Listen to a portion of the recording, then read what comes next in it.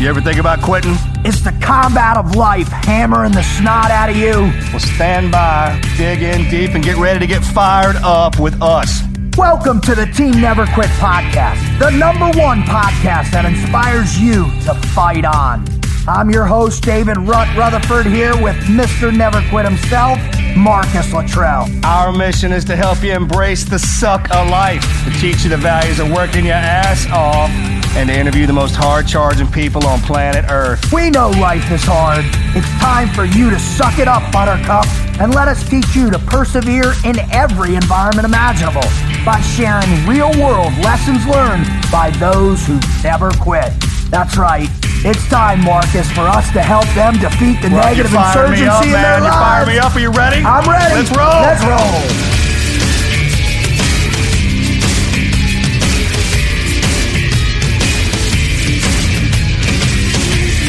Marcus! I gotta tell you what, man. When I start doing that, people get super fired up. And you know why I'm fired up today for this show, Marcus? Do you know? Because we're together. well, yeah, absolutely. Yeah, I do know. I'm fired up too, man. Because I'm staring at your pretty face. That is absolutely for sure. Yes.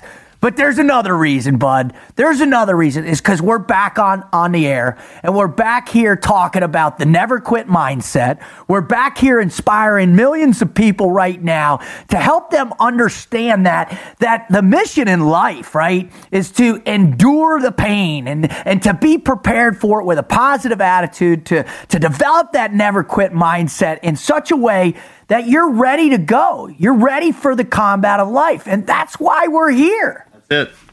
One reason, one and only, man. And no matter how many different stories and how many different ways they come in here, it's the same. That's what it's all about.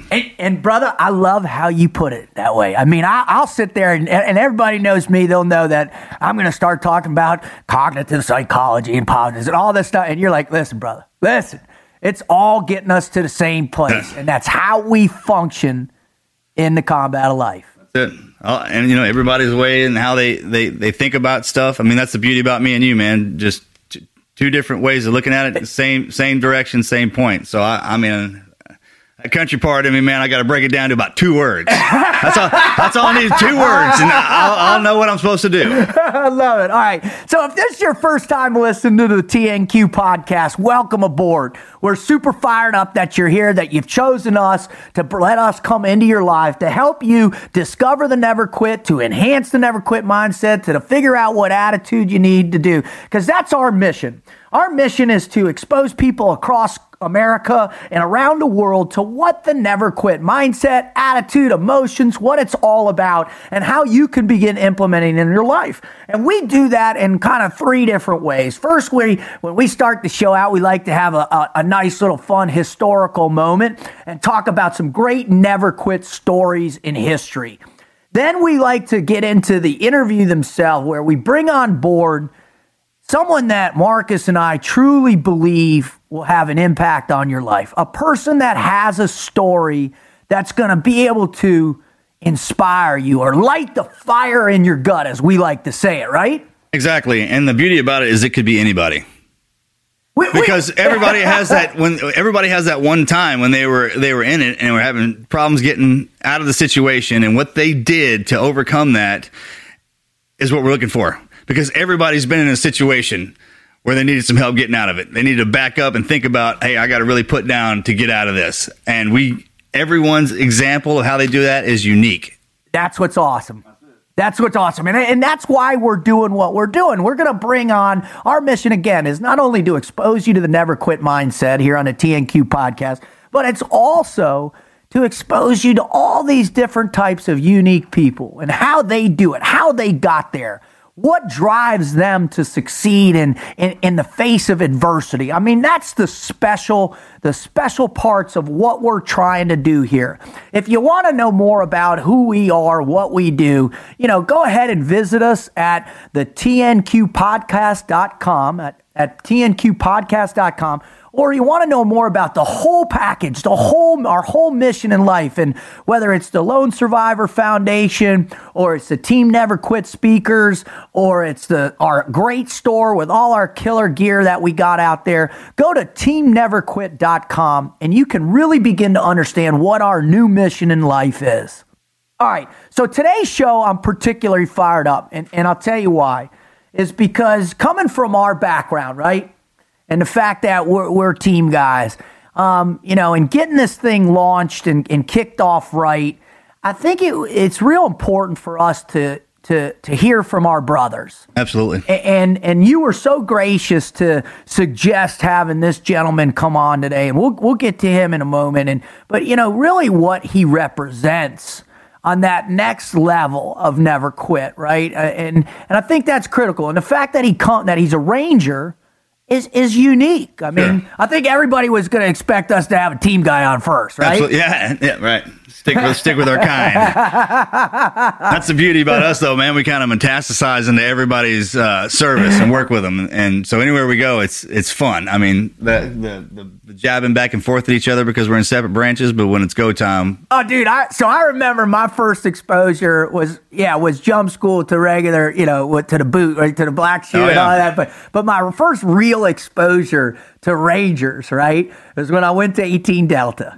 And I'll never forget, one of the instructors was an old Ranger, got in like 70-something, right? His name was Johnny, I forget Johnny something. Maybe he was a sergeant major, and he taught us hand-to-hand. And I remember, we'd go out there on Fridays, and he was a big old country boy like you, right? Yeah. And we'd get out there, and we'd put the helmets on and the pads, and he'd have us walk, and he was like, all right, so when you're in this position, wham, wham, wham, and so every Friday we'd get our bells rung by this old timer, and I was like, these guys are nuts, dude. Mine was 18 Delta as well, right. And I remember I was sitting next to, there was 3 of them, and I was sitting next to one of them, and then there was a young Ranger in there, so I guess the equivalent of Seal Pup, right? Right. And we started going back and forth at it. I mean, we're young in the community and full of a bravado and stuff like that. And he goes, well, where's your trident? You don't have your bird. Undesignated. Yeah, that's it.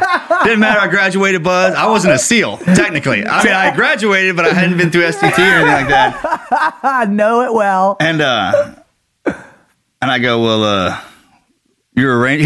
He was at battalion, Ranger Battalion. Yeah. So he was there. I mean, he was a Ranger. He was doing it. But he didn't have his tab. The young kid didn't have his tab. Right. And I was like, are you a Ranger? He's like, yeah. I go, well, where's your tab?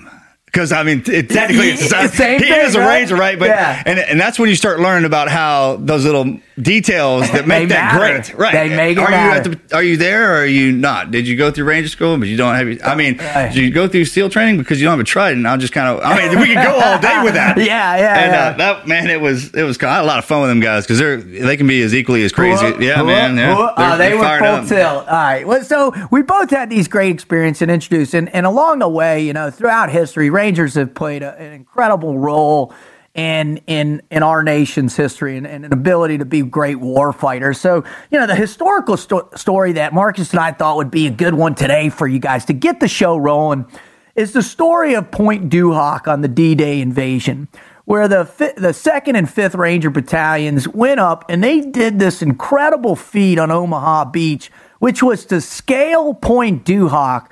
And their mission was to take out these major batteries that were on these cliff heads. And these cliffs were like 100 straight feet up and to climb up and take out all these guns, right? These Rangers, like 500 Rangers or so. And they had so much resistance and so much battle. Plus, when they originally hit the shoreline, they were late in landing, right? Because our shelling didn't even hit. At all. Didn't hit any of those major. But I'm going to throw this out because we have to. Because the NCDUs, our actual brethren. First on. First there, they actually had a horrible time clearing the channels to get those boats ashore, right? Yeah. We took a 51% casualty rate there, too. We had 66 guys go in to clear those channels. And only 30, I think it was like 31, 32 came back. Anyway, so these guys hit the shore. They had to go over. They scaled these things. And then the other guys couldn't link up. And it was this tremendous battle for them for 2 days. Right. And I think when you look at that story, it really embodies the never quit mindset of Ranger Battalion. Sure. I mean, they're coming over the water, too. I mean, you're throwing in an element Frogman, that's kind of one thing, but not only are you going to have to go in there and take that head on, grounded. I mean, how long did they spend fortifying that beachhead? If you got concrete bunkers set up with the Northern Wall, or whatever it's called, cannons hanging out of it, I mean, they're ready. I mean, Hitler invested. I mean, after they went into France, like that was his first deal. Because he knew we were going to come eventually. Right through here. Right through here. Yeah, and we did. A lot of dudes. Yeah, here we come. Here we are. I'm glad you know about it. That ought to tell you a little bit about us. Exactly. We're still coming. The never quit mindset, right? Yeah, exactly. I love it. So anyways, these Rangers, they get up there. They scale the top. The guns had been moved unbeknownst to them. So they actually went and go found all the guns, took them out. That night they had a bunch of German counterattacks. They were almost driven off the cliff. That tells you about how squared away, because the mission, because you know how it works, man. You can shave it how you want it. And they're like, hey, there's a battery up on top of that ridge right there. Get up there and destroy it. So you get to the top, there's no battery. Like, it wasn't there. Go find it. Exactly. Because you got the one guy's like, it's not here. Cool, we can go back. And then the rest of them are like, well, no. Yeah, we got to go find it. Yeah. Damn it. Yeah. You know how hard it was to climb up that mountain? One of my boots is wet, and I mean, I got a hitchhiker in there, the size of the Gibraltar Rock, right? That's how it always works, right there. Totally. At 1 foot. Yeah, man, that's the comedy. I mean, when you look at that horror and that dark side of it, man, I mean, because you got to laugh about that. Be like, man, not only do we have to climb that thing, and they moved it. Now we got to go hunt it down. Now we got to go hike it down. We're isolated. We're by ourselves. We don't have a full battalion with us. Now let's go find it. Comms didn't work. Yeah, nothing. You couldn't radio anybody to tell you that you were moving off that your point. Hey, by the way, we need reinforce. No, you ain't got no comms. No, I know. And I couldn't imagine climbing up the hill, getting compromised when you're hanging on a rope. Must suck. I mean, because the way the head of the mountain or the face of that rock was, it was water and reef underneath, right? Yeah. So I mean, what are you going to leave? You can't leave two guys down there as cover fire, because it's straight up, man. They're not going to do you any good, right? You're going. I mean, hey, I hope he doesn't see me playing Spider-Man on the side of the wall here. Time out, because man, Nazis are nasty, dude. There ain't no time out in combat, right? But what about the guy who doesn't know how to climb? Or you get halfway up, you're like, hey, I want to go back. That guy? Like, where you going to go, man? His arms burn out on the caving ladder. Somebody grab me. What? I just, this story is just such a legendary story for these guys. And I just wanted to, bring some credence to it and to share it with everybody who's listening, and to say, hey, go check this out. These guys, this group of men, This unit has been around a long time, proving themselves on the battlefield at the highest level. And Marcus, I never had a chance to work with any Rangers when I was downrange. I mean, I did when I was doing some contractor, but never in the thick of it. Did you ever get a chance to work with those guys? Oh, sure, absolutely. I mean, that was the lucky part about it, being on a recon team, and then back into Ramadi. I mean, hell, they were set up right out. So we had to drive through their camp to get out of Shark Base. Right. That Striker, they had that Striker battalion set up in there. And man, and I get the back and forth. I mean, I loved it. That's what's important. My dad would tell me about it. He's like, yeah, they'd hang their underwear up with the face, and this gonna be like, piss on you. And I mean, it's just nonstop. Right. Because once they figure out who's sitting next to them, it's on. It's on. And we have a tendency to draw fire. Especially if we beat on our chest as hard as they do, right? But being an 18 Delta was so beneficial, man, because once you understand, and I drank the Kool-Aid too. I was a hardcore frogman, but I always had the ability to understand that side of it. And if you know the backstory behind them, just like you do us, you understand why that's there. And you learn to work with them. Yeah, that's what makes it great about it. Yeah. And then we have some guys who are tabbed up. Oh, yeah. So yeah. You want to talk about clearing the air. I mean, we walk in and you could see it was chest beating. Like, we got this. And then, Dudley or somebody would raise up that we wear hide it under your lapel there. Yeah. There's a reason why he put it on there, just for that. Just for that reason. And you roll that up, man, and it said Ranger across it. And then, the 18 Delta series for us was kind of the end because I stayed buddies with them. And that's what my main thing was to go over to the SF guys, to go to the Ranger guys, because they're just great medics and they're great guys. Right, and it helps you're in right there on the medic, like Marines. They hate everybody, but they love their corpsmen. They love their corpsmen. When they see protect them with everything. Right? Oh, I love it. So, hell, man, they're the ones they pulled me out of Afghanistan.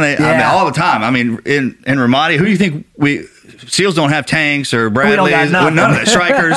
So when we get jammed up, you got to call somebody.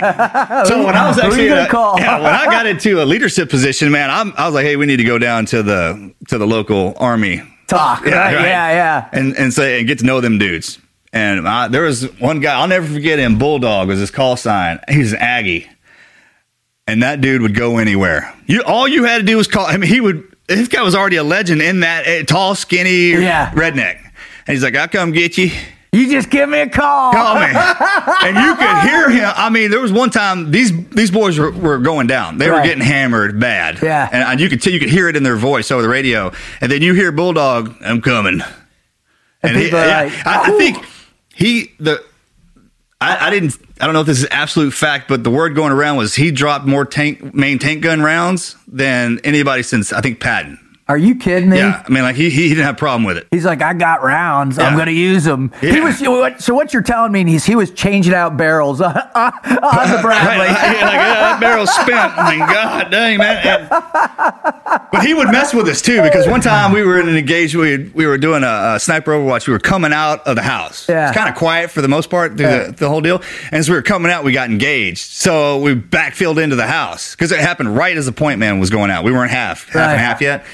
And so we called in for an extract, and we called it the Ramadi Mile. That was it. Because he sent we were waiting for a Bradley or something, so we could get in the back and roll out, kind of hang out. Nice. Exactly. Nice. An Abram rolls up and spins around, and we're coming out, and it's the Ramadi Mile because we had to run behind it. And they were laughing, and because the IED's all down the road and stuff they're driving down the road that we were getting shot at from. And tanks still, it's not like a tank has a kind of a low gear or whatever. And I was huffing and puffing, and when we finally got there, I was like, thanks, man. Bulldog's I love it. But yeah, he was straight up, man. And then there was a couple times when we got our guys we took a lot of KIAs, but WIAs, man. Mm-hmm. And it was funny because you'd do a map study and we're like, all right, this is where we're going. We're going to be hitting this house right here. And we'd show up and it'd be gone. Because he had already had to go in there to take care of business. And he blew it off. And took care of it. That kind of deal. Oh, man. So, Bulldog, if you're listening, dude, we just want to say thanks for being you and being a Ranger. All right, the next guy, the person we're bringing on, I've had the great fortune of recently meet for the first time and now prepping for this and just spending time with Marcus again and getting to know about this man. He's really an exceptional human being. He's more than just a Ranger. This man is in my opinion, he's what people should strive to try and be. I know you've become very good friends with him. He's an original founding member of Team Never Quit. He was a Ranger who lost a limb on a deployment, got a prosthetic, came back, got cleared hot to deployed several more times, each time getting injured, more Purple Hearts, but he keeps going back to war, Marcus. Way he's made. That's the way he's made. He's those founding team members. I stack the deck with people that are past me, kind of in that mentality. That's cool. You know what I mean? Yeah. So why wouldn't you? Yeah. It's always, man. I wouldn't even think of. My knees hurt real bad. They do. Yeah. There would be times like, my knee hurts, and I look over at him. He's kind of staring at me because he didn't have one. Sorry. Like, I get it. Right. So, all right. So, the man we're talking about, ladies and gentlemen, is Mr. Chad Fleming. So, without further ado, we're going to get this guy on the air.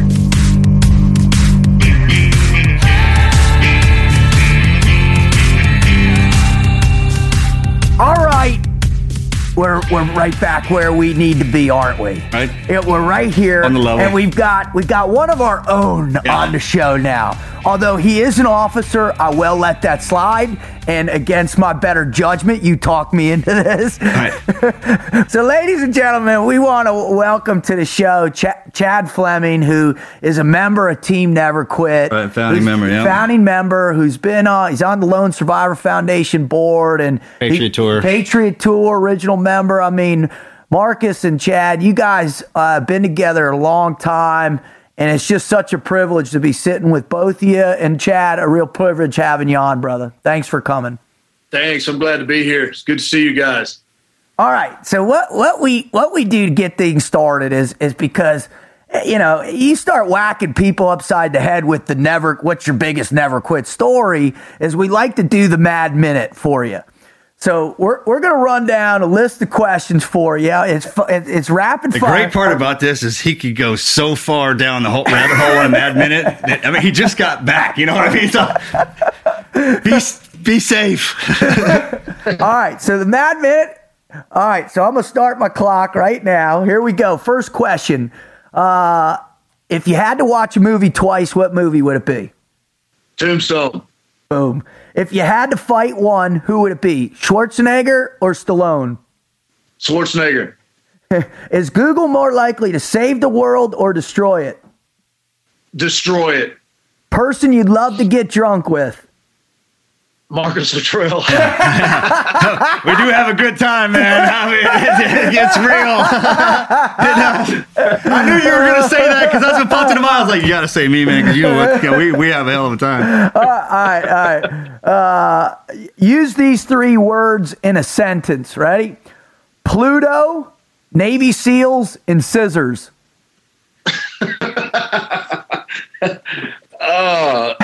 I know that's where his head's at. Yeah. You may have stopped me on that. If I had a pair of scissors, the Navy SEAls would be extinct like Pluto. That's the first thing that popped into my head when he laughed. I was like, I know he's going to go somewhere with that, man. Dude, I was thinking of the cartoon character Pluto, not the. That's what I'm talking. Guess what? So my first night here at HQ, I come down after setting up. They get back late. I walk down into the TV room, and there's him on the couch just shoveling food in his face, and he's watching Looney Tunes. I was getting ready to try to equate the scissors and the seal with Pluto's ass. That's exactly. All right, next question. Beatles, Rolling Stones, or Led Zeppelin? Led Zeppelin. World's best vacation destination? Cayman Islands. Dream career if you weren't doing what you're doing now?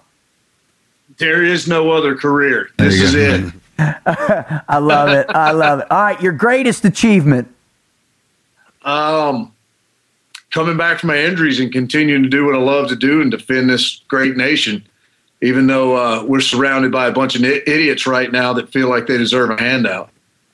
Well, you can't beat that there. Straight to the point. All right, that's the end of the Mad Minute. All right, that's about the best one we've had so far, for sure. I mean, that thing is great, Chad. We throwing that in there, man, because it breaks down the people we had on. Like I said, man, they're used to people trying to get those gotcha questions, and we're like, hey, look, we're just about to prep what kind of atmosphere this is. We don't care. We're not trying to get you, you know. Absolutely. All right, so let's get into the main block of the interview, and what our listeners are hoping to find is some inspiration or some of that fire, maybe a boot in their ass, right? We like to give that out a little bit too. But something to help them realize that the never quit mindset, and what Marcus and I have been talking a lot about, is everybody's got a great never quit story. It's just how contextually it fits into your own life. And so what we like to just jump right in, and as you look back at your illustrious career of service and just growing up and your commitment to the country, what would you say is one of your greatest never quit stories there is? Coming back after the loss of a leg, of course, as early on as that was in the war, nobody was wanting to sign on and let anybody go back as an amputee, much less go back into combat. But it really started before that. I mean, during the gunfight, and I mean, That's right. Yeah, guys Marcus can actually understand this and have a real good understanding of it. Things start happening in your mind, in your brain housing group when all this is going down. And what it starts telling you is, hey, man, I'm going to be different from the rest of my life. Things are changing so much now and so drastically, so fast. There's no way I'm going to recover from this, possibly ever. And so really, you start going down that dark hole before you ever reach one of those hospitals. And you kind of get into such a mindset of, I can remember rolling into Balad. I'd only been awake maybe a few hours after having surgeries done in the combat support hospital in Mosul, and then get on a flight, roll into, which by the way was the last C-141 used ever for medevac. Wow. So you talk about being in a dark hole, and then there's all these people out there taking pictures and, generals and stuff like, oh, this is great. God. This is the last, yeah, dude, you want to get on this gurney and tell me how great it is? And so, you get in there and you roll into Balad, and you're going to be there for 18 hours. And those 18 hours, when anybody gave you a time frame, you immediately just went into a downward spiral. You're like, man, this sucks. I only want to be here for 8 minutes. I don't want to be here for 18 hours. And then, they package you up. And of course, as you guys know, nothing in the military is ever on time. So that 18 hours turns into 3 hours, turns into 27, however many hours it was later, and then finally get to Germany. Then they want to start doing surgeries there. You don't have any of your loved ones with you. One of your team members is traveling with you, but odds are you either know the guy really well or you don't know him at all because they couldn't afford to lose one of the good guys. Right. So now you're like, well, I got no family members with me. I'm in this deep, dark hole. And man, it's hard to come out of that. And then when you finally make it to Walter Reed, and you finally, when I got to Walter Reed the first time, I don't even know if I told Marcus this. I was married at the time, not to my current wife, but she wasn't even there when I showed up. I was 3 days at Walter Reed before she ever showed up. And the first thing she said when she walked in the room was, hey, I didn't sign up to take care of anybody. Yeah, I know that one. Holy. And so you're already feeling sorry for yourself. You're already in a bad position. You're laid up in a hospital bed. You can't move. Your legs half blown off. And then you get hit with this news to add to the stress that you're already dealing with. So I was kind of hoping to have you on board to help with this little problem. You know what I mean? Yeah. Yeah, exactly. Instead it's like, hey, I tell you what, here's a road map and a ham sandwich. Get the hell out. Right. Take off. I don't need you. But still, it's hard to get over that, especially when you're dealing with stuff like that, and you don't know the outcome. You take a type A personality like we all are, and you say, hey, guess what? You're going to be different for the rest of your life. That's a hard thing to grasp sometimes, and that's a hard thing to really understand. And then you start compounding life's misgivings on top of that, and man, before you know it, you're in a hole of depression that you don't know if you're going to come out of or not. Wow. And to be honest with you, I was there. I was in that hole. And Marcus knows a good friend of ours, Chuck Yeary. Chuck was right down the hallway from me. And this dude is a character no matter what, and luckily that guy was able to come in and say, hey man, pull up your bootlaces or your bootlace. Because I only have one. Yeah. And he's like, you're not going to sit here and feel sorry for yourself, dude. Let's get up and let's race wheelchairs down the hallway or something. The teammate. But sure, yeah, absolutely. Why shouldn't you have the guys who have been hit like that, who can't go back to that? Just keep them online. Especially if you got a lot of guys coming into the hospital at the time, like, hey, here, I know where you're at. I was right there, but this is where we're going to be here in the future. Let's do it that's together. That's the inspiration, man. When Chad and I, we do everything together, and unless he has his shorts on, forget he has that. Wow. Missing that leg. The guy, he's all the time. He's just. That's a testament to you, Chad. And one of the interesting things that I always love. I appreciate it. Yeah, one of the things that I always love discussing with people too is, hey, this never quit mindset, it just doesn't all of a sudden you snap your fingers and then it falls in your lap, right? It's a process, and it's something that takes a long time. So one of the things we always like to ask after a person shares these incredible stories with us is, when did you first notice, hey, there's such a thing as a never quit mindset, and who was the person that kind of introduced you to that? All right, led you back out of the rabbit's hole. I'll be honest. During that point in time at Walter Reed, I mean, we're talking, this was 2005. And so Marcus knows it really well as I do. When I first showed up there were so many people in the hospital. They put me as an orthopedic case on the OBGYN. Yeah. Oh my God. Because they didn't have anywhere to put guys. They were stacking like cordwood. Between Afghanistan and Iraq in 2005, they were stacking guys like cordwood and Walter Reed. And we come from, and Marcus will tell you, I'm like him, man. I'll call the shot like it is. We come from an elitist mindset, and we come from an elitist type mentality, and I'll never apologize for that, And to be honest with you, I really don't want to hang around people that don't have that mentality. And so when I got to Walter Reed, I saw so many freaking oxygen thieves going around that joint. Yeah. I decided, you know what? That ain't going to be me, man. And then, like Marcus said, there was a few guys there that came from the community, and so you immediately start to gravitate towards those people. Yeah. And so that's what I tell people all the time when they're like, "Well, hey, man, how do you do this? How do you get over this?" I said, "Well, first of all, you got to find somebody that's going to help push you to that level, and you got to surround yourself with those kind of people." Your buddies that are sitting at home playing video games and smoking weed and stuff, they're not going to be the ones that motivate you to get out of this hole you're in. Amen. And I think when I really lost my mind was I went down to physical therapy one day, and I walked in, and I was always trying to stay as long as they'd let me stay. They'd end up running me out of there, and I'd come back in the afternoon. I'm like, "Hey, you don't understand. My goal is to get better and get out of here." And I go in there one day, and it was standing room only. And I'm like, "Hey, I asked the therapist, I'm like, who are all these people in here?"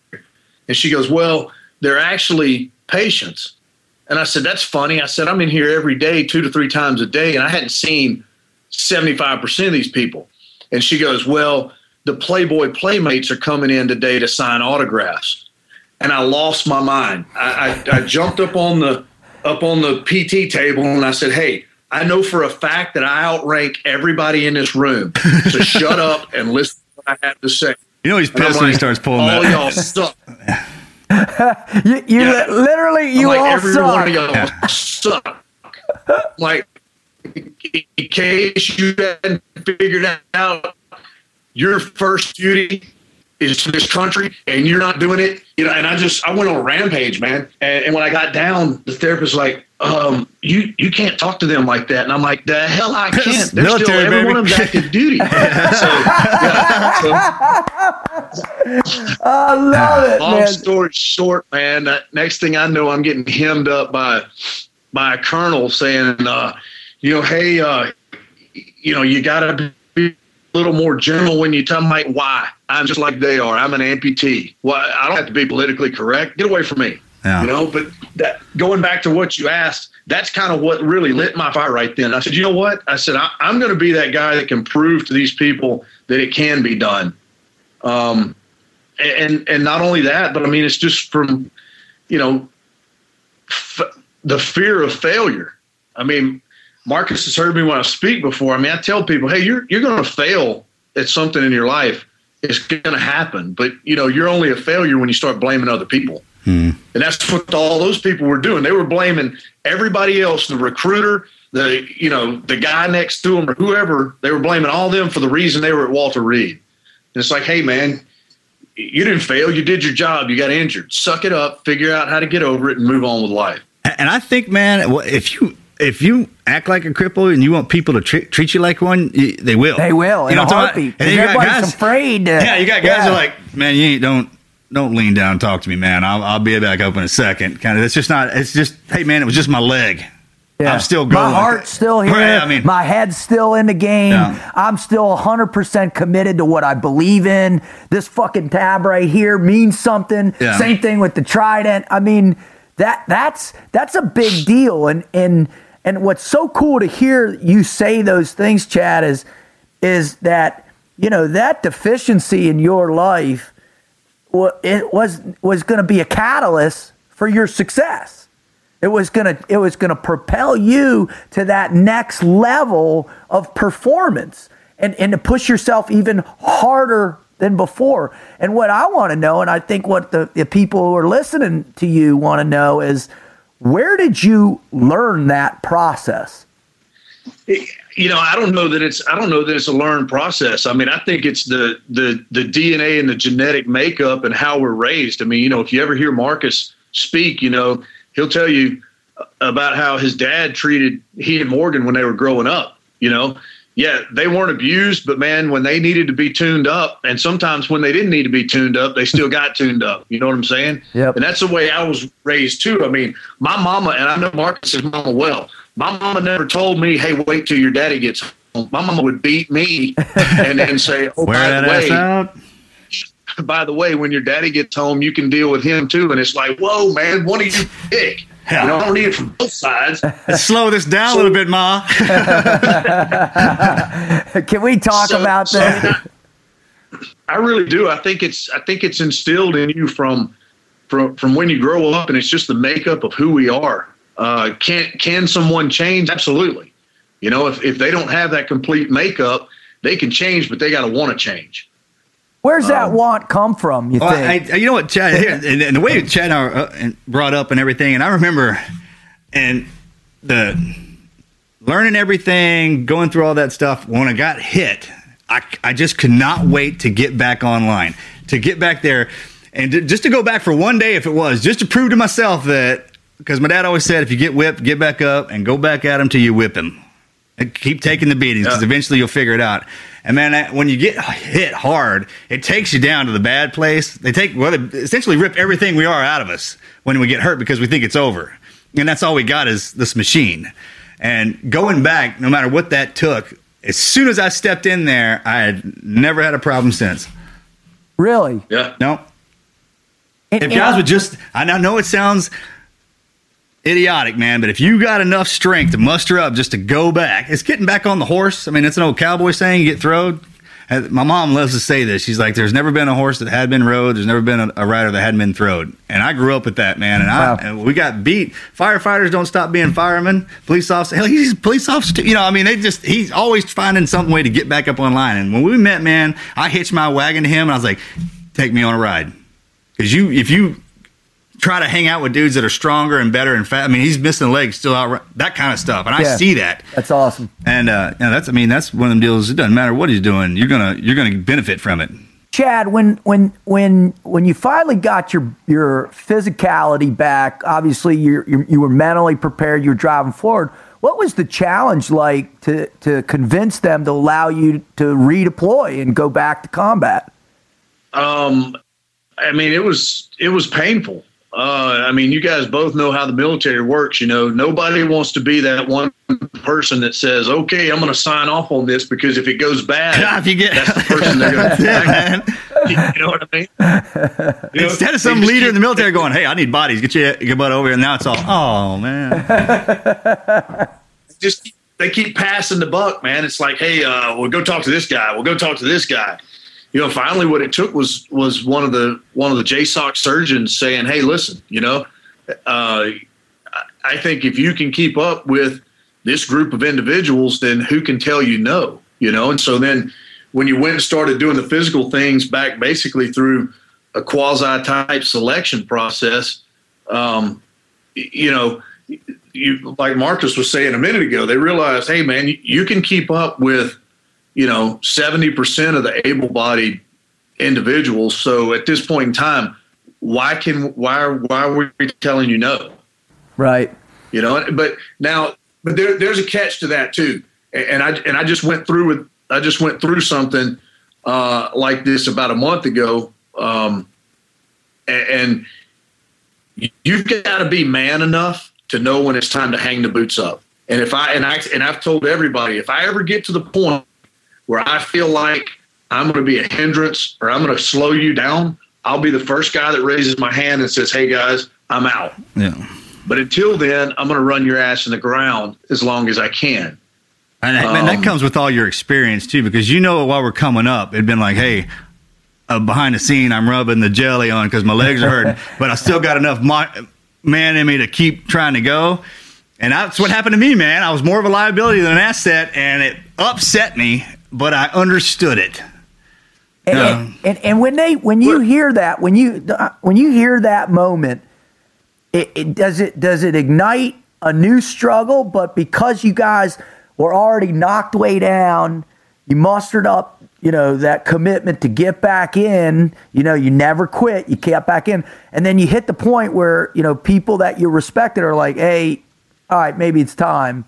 Is it easier then, or is it still just as hard? It's the same for us. I know this for a fact. It's kind of like the fire, the motivation I had to get back up online was still there. Just because I wasn't been able to go down that door, like with the door shut, man, we find another one. There's, like we said, there's a lot of different ways to get to the same point, and we exhausted every effort I did, and then I was done. He's still rolling. That tells you how much more of a man he is than me. And he's got one leg, but how's that feel? He's such a bad. SF guys get hurt, and he's still better than. They're like standard issue military Mark I motto. You're still better. I mean, where's the Incredible Hulk serum? Because as soon as that comes online, or the Iron Man serum, I'm in, dude. Well, David, kind of going back to what we talked about earlier, getting into that haze, that black fog. I mean, I went back to Walter Reed twice again. Wow. After separate injuries. And so I actually think it was easier for me at the time. And a lot of people don't understand that. I mean, even my dad doesn't understand that. My dad was like, son, you're an idiot. There's no way you can be from my loins, You're going to go back and get injured again. And then, what's wrong with you? But it's like Marcus said, you're getting back on that horse, man. Just like when Marcus went back to Ramadi. I mean, you're going back in and you realize, you know what, man, I can still do this. And the difference is I know what's on the other side of that black hole. I made it. Yeah, exactly. Yeah. And I made it. And so not to say that you kind of have a sense of arrogance, but you do have a serious case of confidence. And you're like, you know what, I lived through it. I can make it. So give me what you got. We'll see what happens. That was the one thing when I went back, and it didn't come from me, and I had never expected to hear this, but my new guys were literally out in it and be like, just because you're standing here, I feel a little bit more comfortable. Because if I'm losing my mind and Chad's losing his mind in combat after the stuff that we've been through, then we got a problem. But until that escalation, I'm like, we're good, kind of check it out. But we'll be all right. When you see the over there, just stand up, take a knee, turn outboard, drink some water. We'll be all right. You see the old guys sweating, then maybe there's something to it. That was the only added benefit I brought to the Ramadi deal. Hey, but Marcus can relate too, man, because when you do go over there and they're like, all right, man, we're going to do a half into somewhere, and you're like, hey, Mr. Helicopter Pilot, when's the last time you guys serviced this thing? You sure everything's good? All right, are we leaking oil? All right, that's a good sign. You're sitting here going through that whole thing going, man. Hey, guys are too that's a too proud moment that you just told about. And I absolutely the same. I'm like, hey, we cleared this route, right? I mean, I don't want to get busted up like that again. That was that kind of, and I'll never forget Tom Rhino, my troop commander. Something happened. All the EOG guys were rolling in, blown to hell. And I was like, sir, man, I think they know we're coming. It's probably a bad idea. He looked at me and goes, well, they always know we're coming. Suck it up. I called my card right there. I mean, I was being of course, it was a little bit more elaborate than that. I can't use the language. And I mean, into my face, jocked up. We were rolling out the door, and I just looked and I was like, I'm being a bitch, aren't I? He's like, yep. I'm like, all right, sir. I mean, when you get it handed to you, man, you can't help it. That little spidey sense is back there, man. You take that. Go ahead. David, watch Marcus's reaction when I say this. I got to the point, man, where I would download water so I could carry more magazines. Oh my God. Checking that thing, making sure that spring in that mag. I was like, this is going to go off. This is going to go off, man. I carry an extra mag in my hand. You know, I mean, one of them kind of deals. Sure. Good, man. Battery, checking the battery. It better not go dead. You know, you lose the battery in combat. Oh my God. And that's the funny part about it, because you know everybody's like that. I'd carry 2 magazines on the back of my plate rack and tell the dudes, hey, man, if we get into it, just start handing me mags off my back plate rack. Like, what the hell is wrong with you? Make sure all of y'all have the same weapon that I am carrying, too. Literally. And if it goes down, drop into prone next to me, you know? I love it. All right. Well, you know, the one amazing thing is that I love to hear when I get a chance to sit with you know, guys that I have tremendous respect for, like you too, and you start hearing the joy with which you tell these stories, because you realize the profound nature of what you went through, not in that arrogance level, but in that high level of confidence. And you also realize these wonderful lessons that you learn, and that they're going to be with you forever, and to take them on board and to utilize them in a really special way. You know, and what I also like is that as your maturity evolves and your wisdom evolves, did you find yourselves wanting to share that wisdom more frequently? Like to pull that young whippersnapper off to the side and instead of outing them in front of everybody, but pull them off to the side and get into them and in a sincere way say, hey, listen, this is what you got to think about. And that comes with experience. Go ahead, Chad. You can take that one. I think it's the same for most people. Here's the hard part with that one, David and Marcus. You know, once again, I think I can speak for him. He'll relate to this. The hard part is there's that line between you or myself or Marcus feeling like it's being boastful, and you're kind of bragging about something that you did, and then that line of, hey, I'm actually helping this guy. And I have problems with that sometimes. I'm like, I don't want to come across as somebody that's going, hey, that's why I laugh at these dudes on Facebook and, and all these, and especially these stolen valor guys. It's like, hey, if you really knew what you were freaking talking about, man, you wouldn't be putting that on there. Wouldn't be bragging about it. Yeah. And it's, people, oh man, if I get in a gunfight, this is what I'm going to do. And it's like, you've obviously never been in one yet, because that's the last, That's right when I shut it down right there. I'm like, you do, but. Hey, I think you touched on something here, Chad. I'm sorry about this. And I'm glad that's why I had you on here, man, because you pull something out of us that I probably wouldn't think about. But man, them guys that get into it real bad, and I think this could go both ways. You get into it real bad and you make it through on the other side, you could either get a God complex or you have that spidey sense tingling on the back of your neck. And I often thought that the young guys saw me asking the questions and packing the extra mags. Like, looks like he's slipping. He might be losing. He might get. I'm like, hey, man, I'm just been to that dark side, and I'm not embarrassed to talk about it. I mean, I'm grabbing a couple of extra mags. I don't move like you do anymore, youngin'. Stand by. But it's okay to feel like that. Yeah. I mean, we went back. He still goes back, and we both felt like that. But we still went. That's the difference, man. I went back, but yeah, not only am I kind of uneasy about it, but I'm here. Yeah. You know what I'm saying? I hate to jump out of airplanes, but I'll follow him out or you out anytime. Right. And that was what it was about. And that was the hard part, too, man, is because the guys, they're still so fired up. We eat off that. We thrive off that. So, I mean, even when it's time in my head, I'm like, man, probably not a good idea to go back. My whole back's kind of, and the young guy be like, hey, you ready? I'm like, yeah, I'm ready, man. Let's get it on, So Chad, now in where you're at and where you're going and that wisdom, and obviously when we first started the interview, you talked about this insatiable appetite to serve the country, to continue serving it as long as the powers that be allow you to, or that your family wants you to, or that you still have it in you. What happens in your mind when that portion of your life is over? Where do you take all these incredible experiences and where do you apply them? I mean, I think it's kind of the stuff that we used to see on the Patriot Tour. For us, we go out and tell a story, and we don't realize the impact that it has on somebody's life. And then they come up to you afterwards, or, they send some long email in saying, hey, you don't know me, but you just helped me do X, Y, and Z, and I was facing this in my life. And, I think either that's where you go with it, or I tell you where else I've recently gone with it. And, I contacted Marcus's dear friend, Governor Perry, and I said, hey, I want to, when I'm around, after seeing what's happening to all these policemen and policewomen and stuff on a daily, getting shot up in these cities and stuff, and I'm like, hey, I don't want compensation, Governor.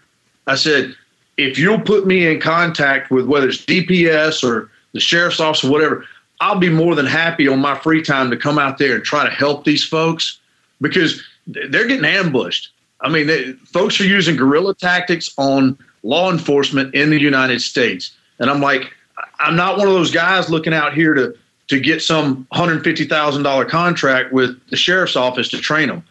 I want to give back. I want to go and say, hey, not only can you make it and survive through this stuff, but hey, here's the way to do it. And so, I mean, that may sound like a bit of a cliche answer to what you asked, but I think that's how it's done. Now, I love that idea. In fact, I'm a big Dave Grossman fan, right? I love Killology. I love On Killing. I love On Combat. I think the guy's a brilliant man.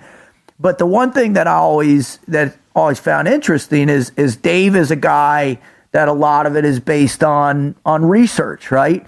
So in my mind, when someone like you, Chad, says, I want to get out there and give back to these people from a place, a true authentic place of real world experience, man, that's what these people need. And that's what they'll gravitate towards. And the work that you would be doing in that case would change real lives. I mean, those lives that are on the front line facing it every day. Would you feel, if in that sense, do you think the level of service you feel now is equal in knowing that those people are better prepared to survive? Yeah, I mean, I think absolutely it would, but the other side of that is, and I never knew this until I had kids. I never knew the love of something until I had my own kids. And when you sit back and you think about that, you're like, all right, man, these people are the first line defense. My kids go to school and I can't be there. Now, the other part, the reason I want to know these folks real well is so if anything ever does go down at my kid's school or Axe and Addie's school and Marcus and I call the team together, they don't shoot us when we get there. They'll know who we are. Yeah. Planning ahead. We're coming in, and we're coming in hot. Coming in hot. Like I get it, man. I take, first of all, it's guys like us, and this is the way I try to put it in perspective, and what you asked him going on to the next deal. And so guys like us and everything that we found out what we were unique at, we went and did it and went down the rabbit hole pretty far. But what he's doing now, so basically the way we look at it is I had to take all that in order to do this. Awesome. I mean, that's how else would we have gotten this way, right? Yeah. And the pass down on that is no big deal. I mean, what else? It's kind of like we're not team guys anymore, man, but that's okay. I don't hold on to that. I mean, I love telling the stories and seeing the new guys, and that's the way it is, and it's through the family. And when we get out doing this, what we're doing, if something that we learned and adapted to was provided to us by the American people, it's only self-becoming of us to give something, share it back with them if it's beneficial, right? Yeah. We're not going to show anybody how to pie and clear down and that kind of stuff. You want to learn how to do that, grab a rifle, in my opinion. Right. But the other stuff, how we do it, All right. I got some for you. And this is a big one that I think, and Marcus and I talked about it in the first show, where we were really trying to define that never quit mentality. And I think a lot of people they're under the presumption that to get there, you have to be able to, it's almost a mental, physical, emotional place of perfection. And it's just not the case.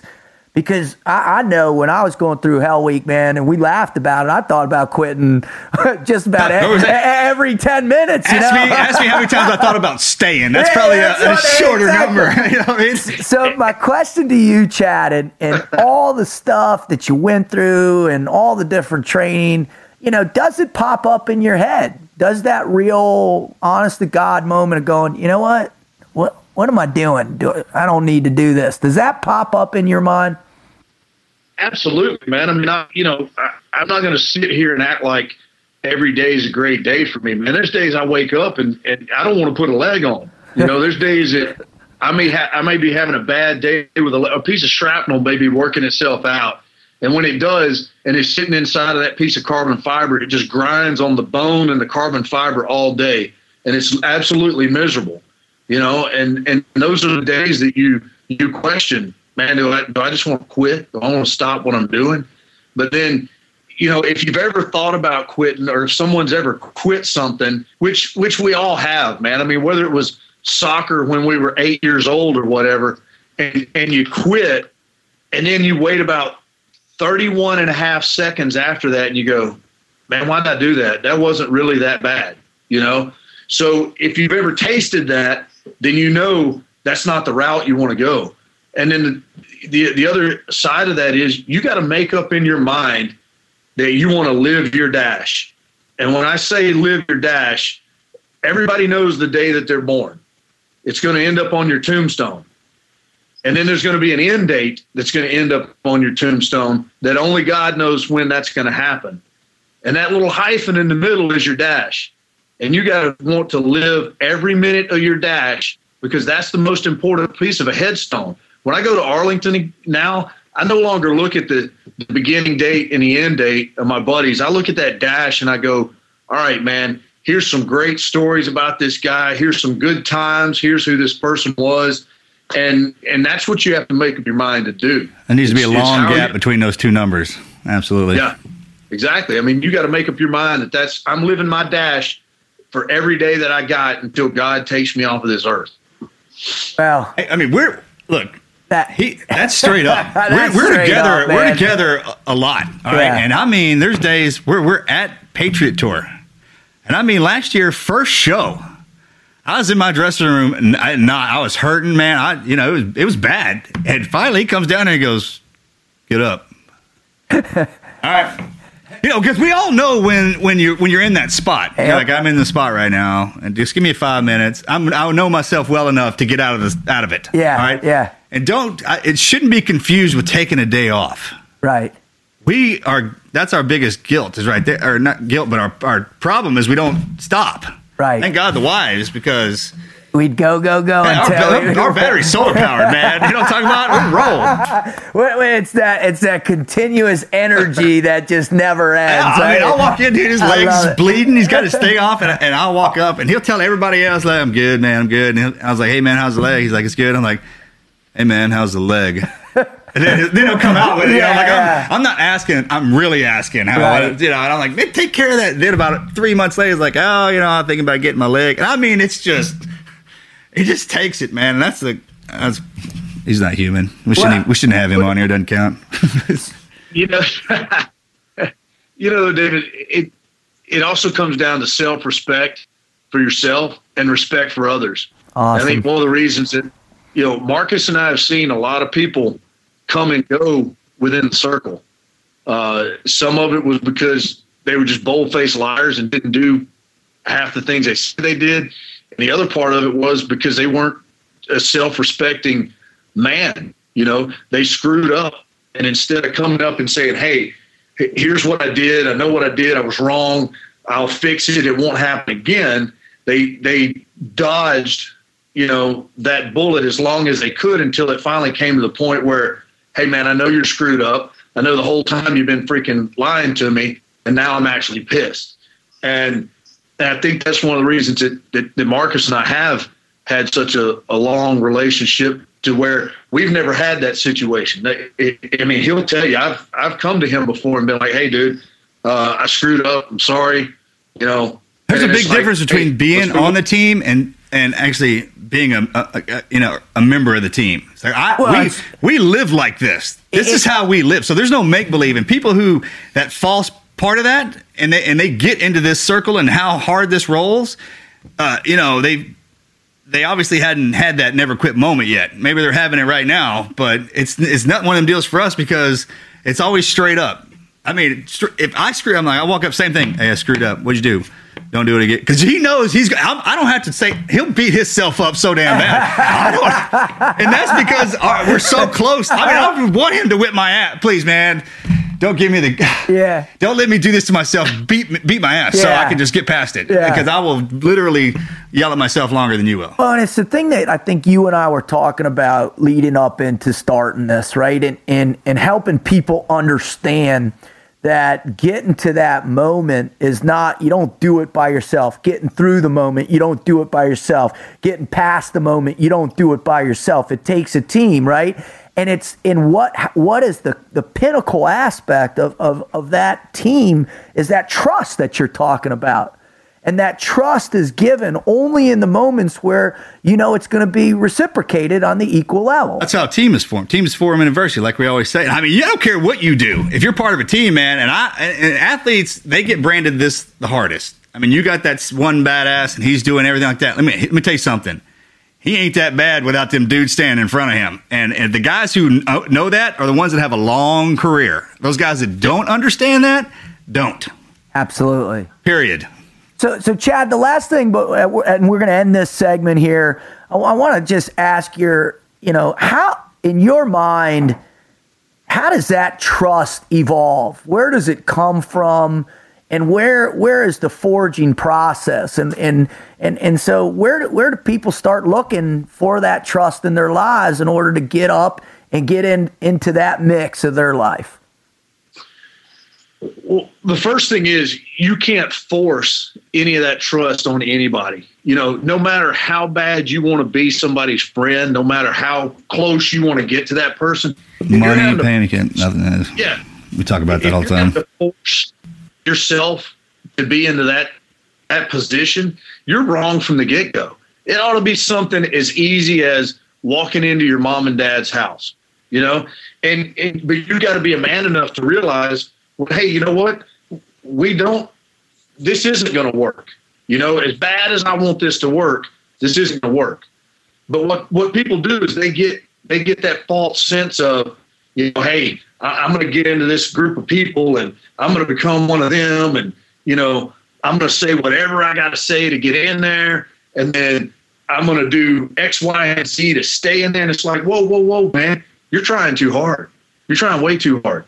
You know, if I can go without talking to Marcus or his brother Morgan, I saw Morgan I saw Morgan the day I got home. Wow. And I hadn't seen Morgan in probably a year, and we picked right back up where we left off. As soon as he saw me, he came running up, gives me a hug, and we just started talking and then I knew from the moment I walked away that while I was at that event, if I needed anything, all I had to do was yell loud enough for him to hear it. I knew he was coming with everything he had with him. And then I'd be coming. And what I'm talking about, that's the line. That's cool. And Chad, you said something always just like normal, man.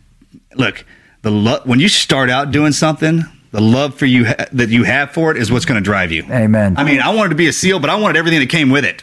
The scars, the stories, the deaf ears, the broken bones, cleaning the crappers when you get that was my life.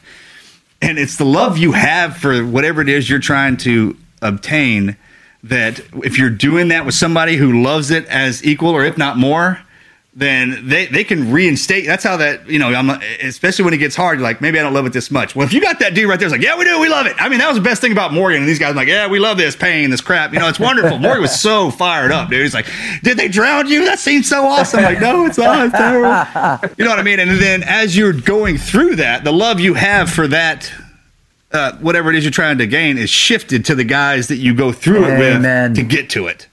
And that's ultimately the biggest problem we get out, because there's no pass down. There's no pass down from that to what you're supposed to become in civilian world. But that's what this is.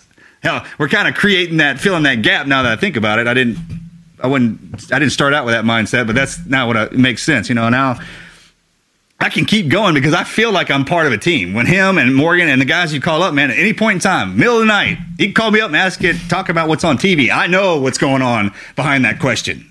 So I'll just tell him what's on TV. You know what I mean? Yeah. I ain't going to talk about what went down. Let's talk about whatever in the hell you want to talk about and get that out of your head. That's what we do.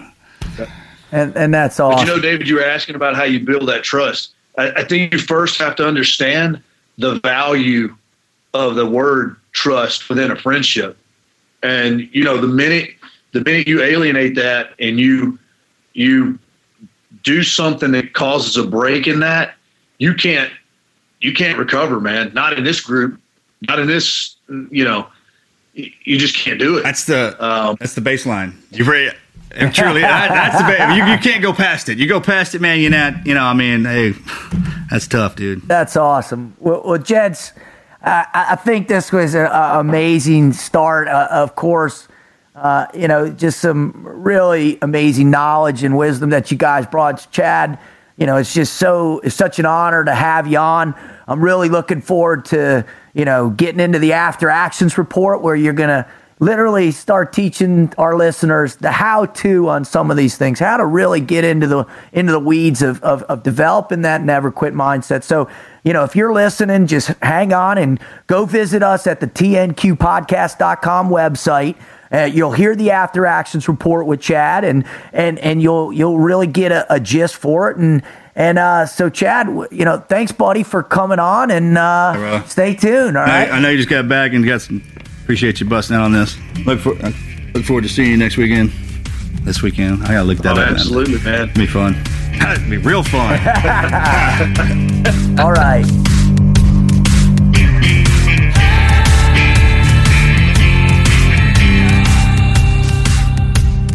Now I know why you love that dude so much. Right?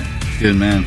I mean, when you think about his story, and you think about getting your leg blown off, I mean, for 99.999% of people on this planet, it's literally, all right, how am I going to be normal again? Man, what I took away from that, what I always have taken away from hanging around him and just is the fact that what you come into this world with isn't necessarily what you need to get through it. Right?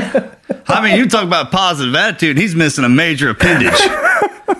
As successful he is and as hard as he charges, man, he runs faster than I do, which is not a big deal. You're really. pretty slow, dude. I know, I am. It's terrible. You know the plaques on the Buds compound wall? They need to have one for just like the biggest goon squad November of all. Not the hustle or fire in the gut, just like, damn. How'd you get? You know what happens when you run slow, right? You take more beatings. All the time. Yeah, because it doesn't matter what it is. I mean, something jumps on you even a mosquito, the slow movers are kind of like taking more of a hit. It's just tell everybody what the Goon Squad is. I mean, because we got listeners here who aren't probably really familiar. What's the Goon Squad? In training, anytime we're moving as a class, all right, it's in a formation. The tail, you kind of want to be in the front, all right, especially in runs and anything kind of that nature, which is Buds in its entirety. The last half of it is the part they consider you're not putting out. You're not up here with the accordion. Right. Even if we're in a line, you know what I mean? And you can't go any further. It's awesome the way they do it. That's the Goon Squad. They stop you from running. The rest of the class goes ahead and then commence with the beatings. And then sometimes they get really great with it and they break it up into Alpha, Bravo, and Charlie Goon Squad. So you actually have to graduate from Charlie to get to Bravo to Alpha. Well, I mean, it was awesome in my class. It was well known, like, don't be behind me. And there was only one other dude he was still faster than me, man, but that we were back there together. And then it got to the point where they would start the Goon Squad no matter what, where I was at. Period. That's it. You were the barometer of where it started. I'd come across that line, man, and instructors had that big old grin on his face and just be pointing out to the zone. And like I don't even stop and pass go, just go ahead to the zone, which I wanted to do because my pain. I was like, man, dude, just let me get that cold water. Let me hit that cold water. If I'm in the zone, I don't have to run. I mean, look, man, I literally learned how to fight because I can't run. I'm like, hey, man, you got to run out of here, dude. I got nothing, dude. I'm not low gear. That's why they packed me full of weight. I'm gonna get there, but I love it. Well, listen to this. That's not a secret either, is it? No. I mean, it's widely known. And my brother, my mirror. He's my mirror, right? Is a gazelle. Morgan he flies, man. He flies. And I think he used to get beat because he was so much faster than me. Literally, we're going to find something. We're going to do that twin deal. You laid the predicate pretty steep for your brother.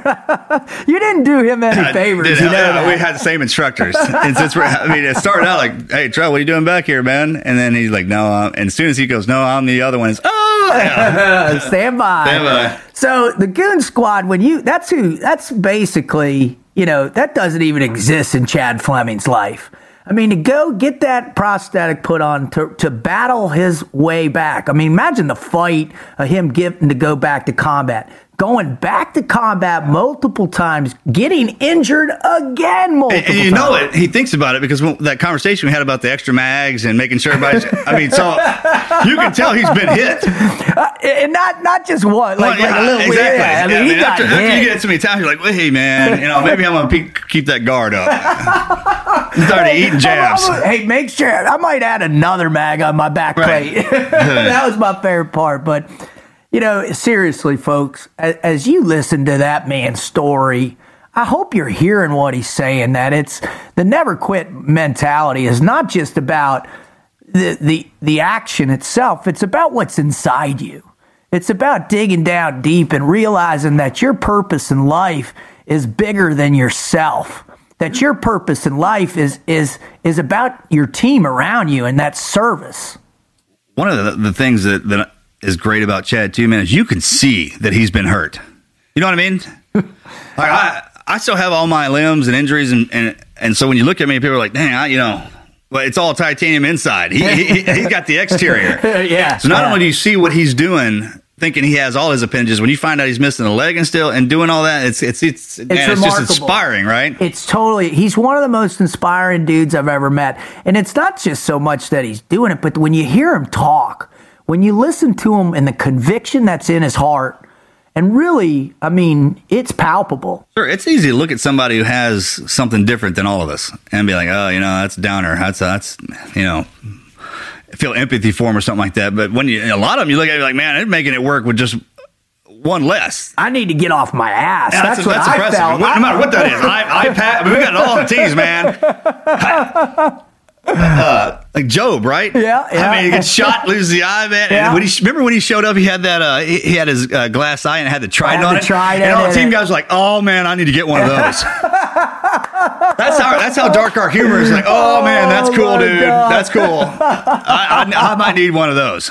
Oh, bless him, man. Because you got to hand it to modern medicine because they've come so far. When the wars first kicked off and dudes would be like, hey man, keep the leg, even if it was just a piece of skin. Yeah, just a little skin. Hold on. No, dude. And they go through all those surgeries to keep it. Yeah. Nowadays, dude, man, a guy get a splinter in his kneecap, he's like, take the leg.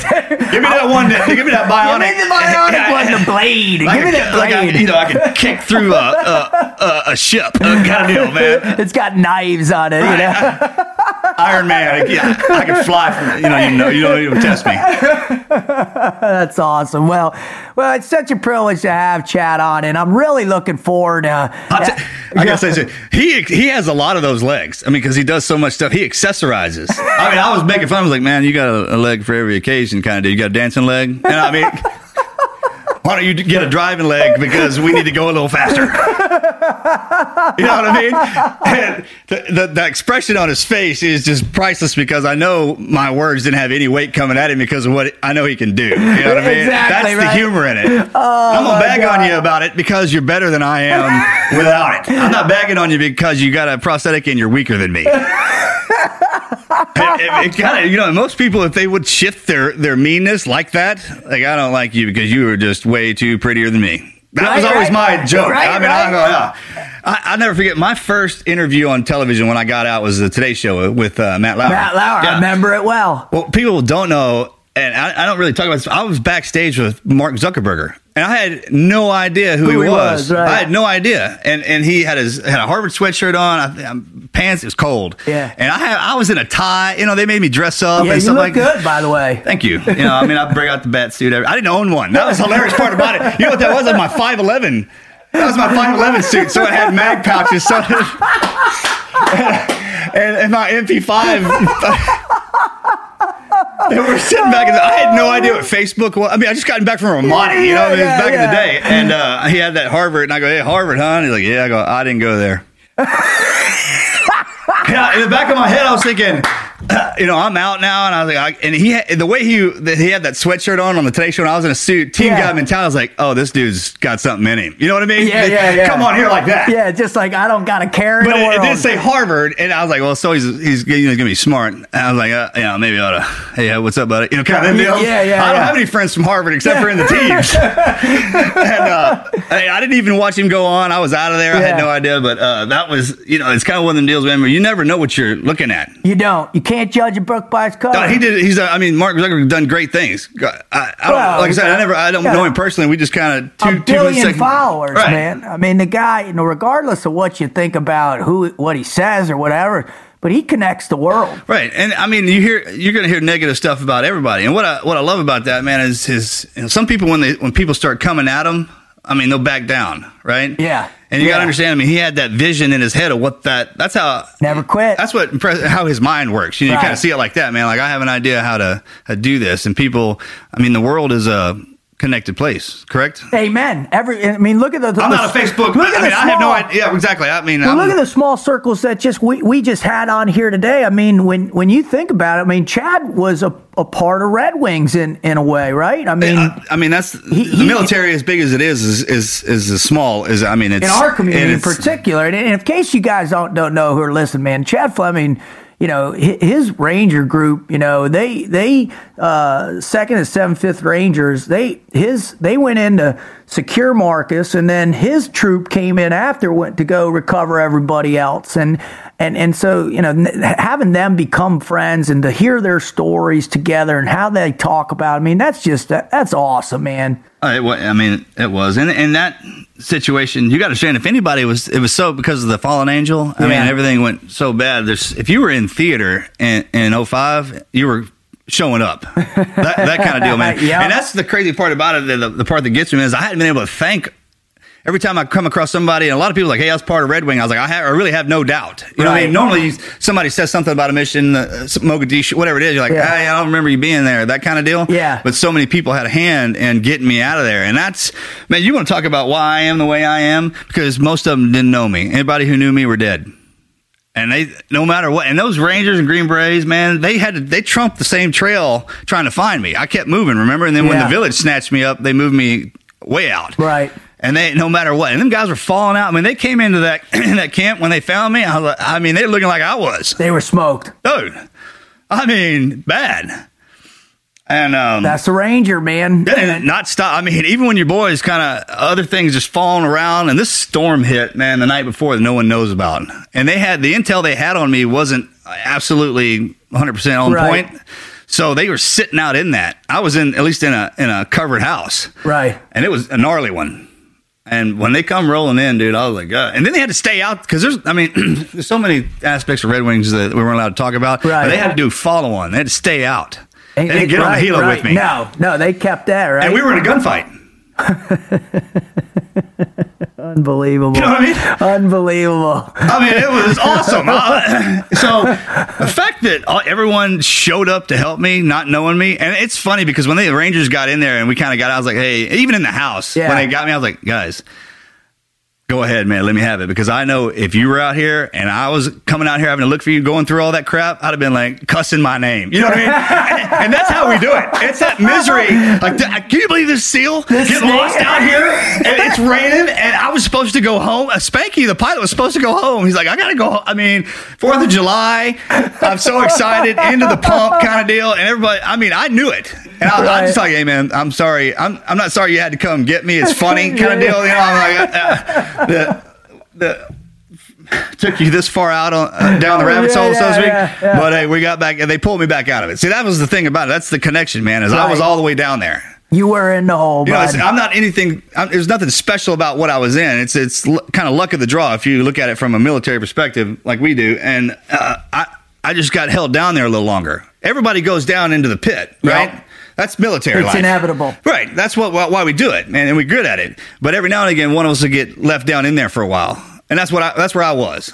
You did. Right. So, needless to say, they had to come when they pulled me out of there. And then, I said I'd start climbing my way back out. And I couldn't have done that without any of them. Mentally, that's the reason I've never had any problem with the mental part of it, is because of what I saw to get me out of there. And that's remarkable. It's unbelievable. Well, you look, and that's what Chad and you are proving. That's what we're trying to help people do. And that's why people are tuning into the Never Quit podcast. Exactly. I'm sorry if I didn't get my point across. That's the point, though. You got to understand, he, not even knowing who I was or anything like that, had that attitude. All of them guys had that attitude to come get me. Period. And now we met way down the road, and I was telling him, it's the fact is, it boils down to this, man. Hey, look, I stayed with my never quit attitude kind of deal just because I knew you were. I didn't have any idea who you were. I just owed that to you. And if you're gonna come get me, I can at least stay going.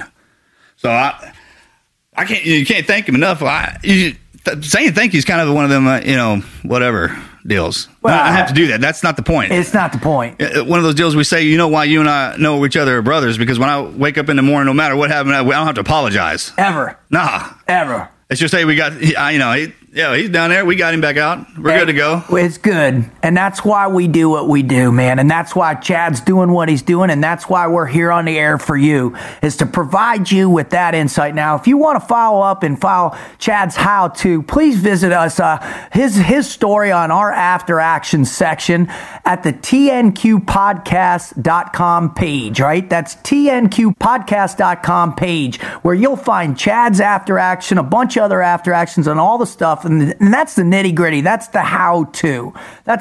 So, man, this has been probably my favorite episode by far, brother. I just really, I love sitting here with you. I love being across the table. I love hearing Chad's story, man. It's got me all fired up, and it makes me want to thank some people who've allowed me to get here, my team. And that first thank you goes out to God, to Christ. I want to thank my beautiful wife, the Admiral, my children, my family. I want to thank my friends, my teammates, and I want to thank you, the listeners, because without you coming on board, without you wanting to hear what we have to say, man, we'd figure out another way to do it, but we appreciate you being here. Marcus? Thank God for giving me my abilities. Thank the people in my life up to this point who gave me the opportunity to use them, and thank the boss for containing the rage and marrying me and loving me and giving me what I consider to be heaven on earth. Because like we talk about, man, either way we go, you make what you got right now. You make what you got. That's all we got. We're out.